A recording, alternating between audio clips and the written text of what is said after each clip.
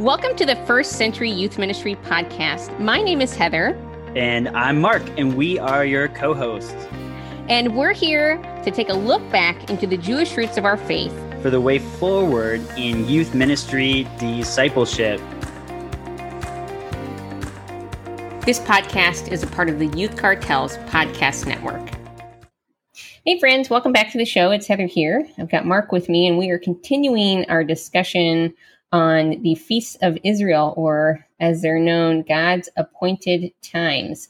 And so God appointed different times on his calendar that the people would come and worship him and remember him. And so we've got a super fun discussion on Yom Kippur today, which is the Feast of Atonement, as it's also known. And so just a fun little tidbit here to let you guys know, though, coming up around the corner here in a few short weeks, we've got a super great guest that we're going to have on the podcast. Mark, who is that amazing guest? It's not your mom. It's not your cousin. It's not your dog. Who is it going to be? Dr. Imes. What? Dr. Carmen Imes. Can you have my mom on the show? We could. Does she want to be on the show? It's Dr. Imes. And what's she going to talk about? Do you know? Well, she's going to be on for a couple of episodes. We're going to take a look at some of the content in her book called Bearing God's Name. And then our second episode is going to be a super secret episode on some work that she's doing on a new book that she's going to get started. Ooh. So, okay. Cool. Yeah, so it should be fun. So, Mark, you ready to hop in for this discussion? And by the way, we just had a great time with Charlene and Barry on our Parables cohort. That was so fun. Yeah, that was really fun. I love cohorts. Come if you haven't checked into doing a cohort yet, go to the First Century Youth Ministry website and take a look, because it is really fun meeting youth pastors from all over the place and talking about the parables of Jesus together, and really the whole world and context of Jesus as a sage. It's super fun. It's awesome sauce. Well, hey, let's have some more awesome sauce and see what Yom Kippur has to say. All right, let's dive in. Yom Kippur is the day, Yom, of atonement or cleansing, Kippur, and it's observed on the 10th day of the 7th month, which is Tishrei. Don't worry, I got you covered. That's like October 4th through the 5th. So October 4th at sunset through October 5th at nightfall this year. Ooh, okay. 2022. Nice. If you want to know 2023, you just going to have to look it up yourself. Indeed.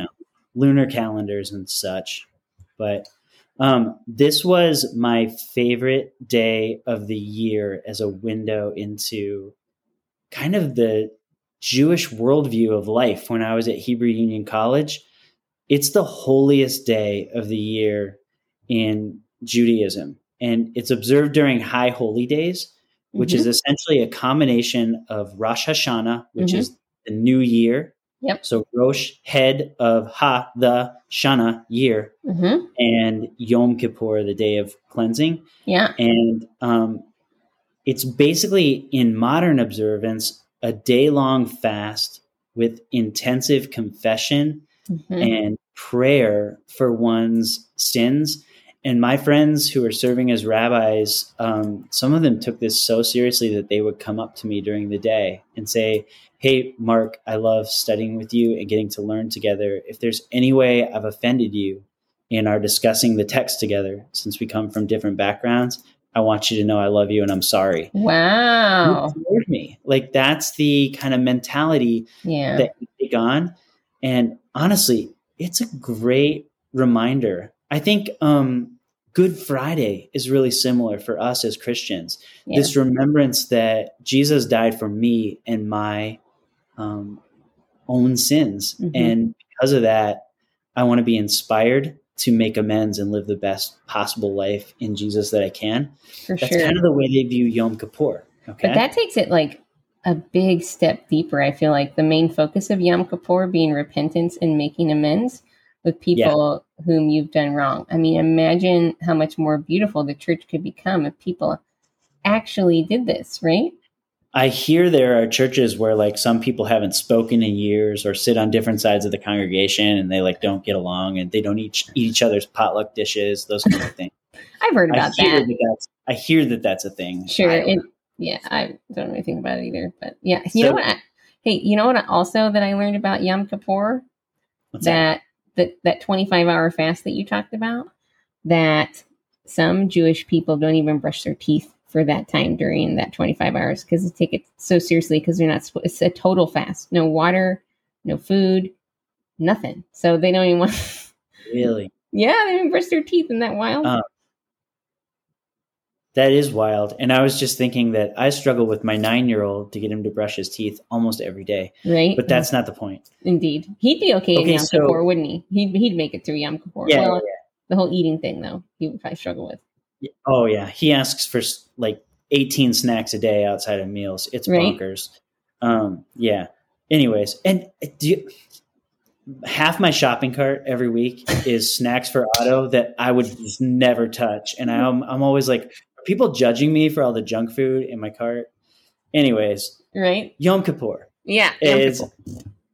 Yeah. Let's talk about its origins in the Hebrew Bible and then what it was in Jesus' day, and then how the writer of Hebrews specifically pulls it forward to talk about Jesus as a cleansing or an atoning sacrifice for our sins once and for all. Yeah. Okay. Yeah. So Yom Kippur's every year, the author of Hebrews argues that in Christ, the cleansing sacrifice has been offered once and for all sins, for all time. Yeah. Amen. Yeah. So originally Yom Kippur is a purity ritual in Leviticus 16.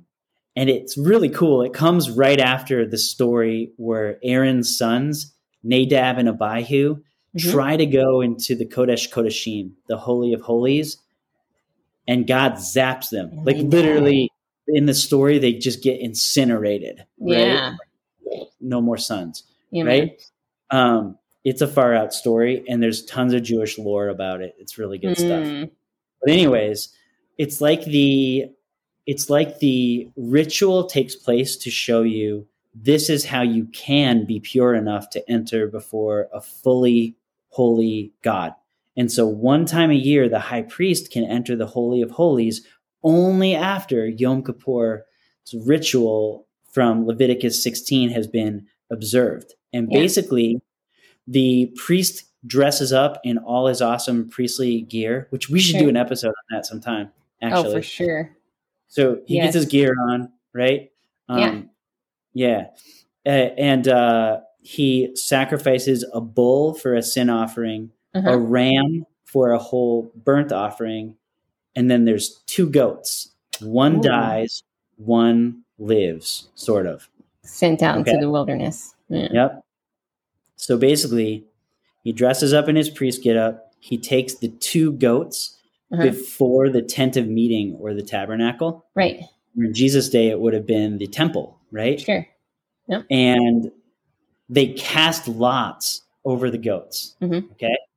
They roll these lots. We don't really know what they are. Yeah. And the text says that one of the goats is for Yahweh, one is for Azazel.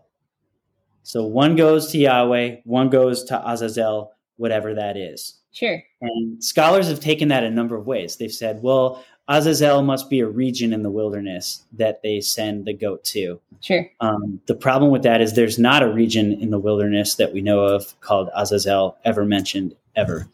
Other scholars have said Azazel simply means scapegoat. And it's where we get the term scapegoat from, that you're placing your sins on this goat. And they're taking the lamed character, the preposition in the Hebrew, as or for the purpose of a scapegoat, as an Azazel. The problem with that is we don't have Azazel as a word for scapegoat anywhere else. So if that's true, then you're resting on just this idea that one time the scapegoat's mentioned and there it is. Right? Sure. Other scholars, they think Azazel is actually a being. And I tend to think this too, like a divine monster that lives out in the wild. And you send the goat out to Azazel. And what does he do with the goat? I don't know. It's his goat. Eats right? It. Yeah. And the reason I think that is that it parallels with Yahweh. The text says one is for Yahweh, one is for Azazel. So I take it as, well, that's a like malevolent team evil being that absorbs the sins of the people, right? Because that goat, they don't want it to return. right? I was reading something even, here's just another view. I was reading something in Yeah, go ahead. my book on the Feast of Israel that a person would usher this goat out, the scapegoat, and they would push it over a mountain so that it would die. They would push it over a cliff, not a mountain, I'm sorry. Yeah. Push it over a cliff so that it would die and its bones would break and so that it couldn't return, right? So either way, they don't want this goat to return. The author you were reading probably thinks that they call it Azazel. What did you say? The author that you were reading probably thinks that they call the goat Azazel, but that's an interpretation. Right. And in my opinion, the wrong one from the Hebrew text. Sure, that's right. Yeah. Whatever the case may be, you can imagine how that tradition would develop, couldn't you? Where you like put all the sins of the people on the goat, shove it out into the wilderness, and then he like rambles back into the camp like, man, hey It's guys. me. Like, no, that one has all the sins of the people. Let it go. So you're like, we better just shove it over a cliff. Right? Just make it die. Yeah. Okay. Oh, no. So after you line up the two goats and you cast lots over the goats, you sacrifice one to Yahweh. Mm-hmm. You put the sins of the people on another one and send it to whatever Azazel is, whether it's a place, whether it's what the goat is, whether it's a desert demon. Can I make a suggestion as to what Azazel might be? Yep. What if Azazel was a group of junior high boys who dismembered the goat? Like, that's not only a great idea, it's a great band name. If any of your middle schoolers are starting a band, Azazel. Okay. Yeah. Sorry, that was a tangent and totally. No, I love that. Yes. And I think sometimes people get so passionate about these silly nuances in the text that we can't really resolve, and bringing the levity of middle school to it really helps, doesn't it? Indeed.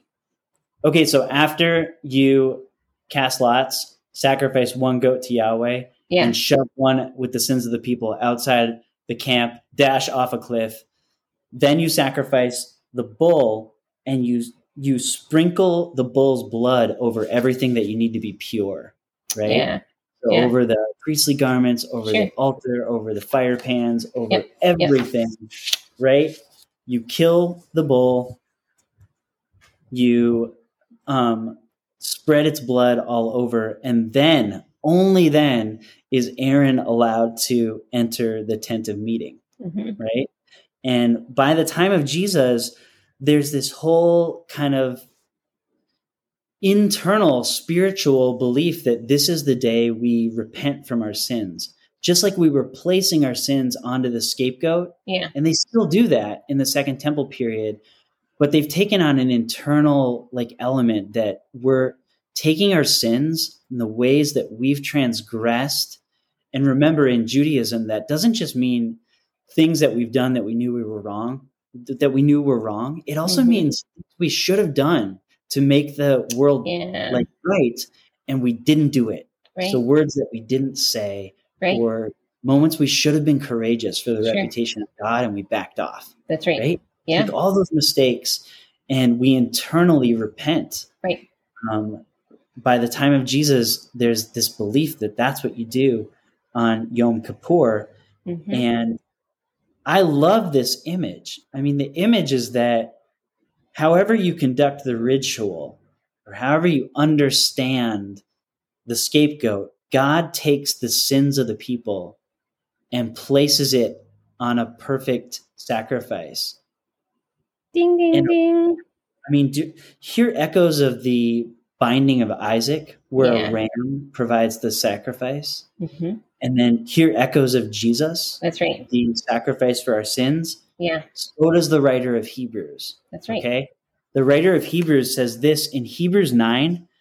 It says, now even the first covenant, so like the first way we related to God, had regulations for worship and an earthly sanctuary. For a tent was constructed, the first one, in which were the lampstand, the table, the bread of the presence. This is called the Kodesh Kodeshim, the Holy of Holies, the holy place. Behind the second curtain was the tent called the Holy of Holies. There it is. And in it stood the golden altar of incense and the Ark of the Covenant overlaid on all sides with gold, in which there was a golden urn holding the manna and Aaron's rod that budded and the tablets of the covenant. and yada, yada, yada. Basically, what the author's doing is reminding you that in the wilderness, God commanded a tabernacle be built where you could approach God in layers. If you were a certain amount of holy, you could go past the first curtain. Sure. But only the high priest could go into the second curtain without getting zapped, right? Yeah. So he says in verse 6, such preparations having been made, the priests go continually into the first tent to carry out their ritual duties. So like past the first curtain, but only the high priest goes into the second, the Holy of Holies, and only once a year, and not without taking the blood that he offers for himself and the sins committed unintentionally by the people. Okay, so that's what you had to do to go into the Holy of Holies. But then he says in verse 11, when Christ came as a great high priest of the good things that have come, then through the greater and perfect tent, not made with human hands, that is like the reality of God's presence in heaven, Jesus entered once and for all into the holy place, not with the blood of goats and calves, but with his own blood, thus obtaining eternal redemption. And when you enter the book of Hebrews, you're basically entering a giant argument that blood sacrifice through rams and goats and bulls is no longer necessary because of Jesus' sacrifice on our behalf. And the whole thing behind the thing is Yom Kippur, the Day of Atonement, the Day of Covering. Isn't that cool? That's awesome. Yeah, I love it. Again, here we go again with the God's appointed times. It all points back or points to Jesus, right? Yeah. And I mean, the New Testament authors do this again and again. They pull the meaning of Jewish appointed times forward to speak to the person of Jesus and his work. Yeah. So no more need for Yom Kippur. Jesus has covered it. He's got it taken care of. Yeah. That's what the writer of Hebrews, that's like the big argument he's trying to make in his whole book. That's pretty sweet. Well, Mark, this has been a super fun discussion on Yom Kippur and super informative for youth pastors. How do you want to land the plane today? Yeah, so I just think it's awesome to see that once again the thing behind the thing in the way the New Testament author is trying to give you the person and mission of Jesus is linked to a Jewish holy time. It's just not really a concept I grew up with as a kid in church, but starting to understand the Jewish calendar, it's like a key that unlocks all the arguments being made about Jesus in the New Testament. Right? Yep. Awesome. And it puts away lesser ones, like that Jesus was just a good teacher or an extra smart sage. It's like the foundational imagery that he uses about himself and that the authors use about him is atonement, is sacrifice, is the lamb that takes away the sins of the world. And here we have Yom Kippur being used to show that Jesus has atoned for us. It's really cool. That's awesome. I love it. I love it. Sweet. Well, this has been such a fun episode. And friends, thanks for joining us. As always, please get checked in with us at firstcenturyyouthministry.com. Look into our upcoming Israel trips, youth workers only. We'll be getting some trips out coming here shortly. And then also join us on our Facebook group and pick up the book First Century Youth Ministry if you'd like to. So friends, thanks for joining us for this episode, and we'll see you next time. Bye. Bye, everyone.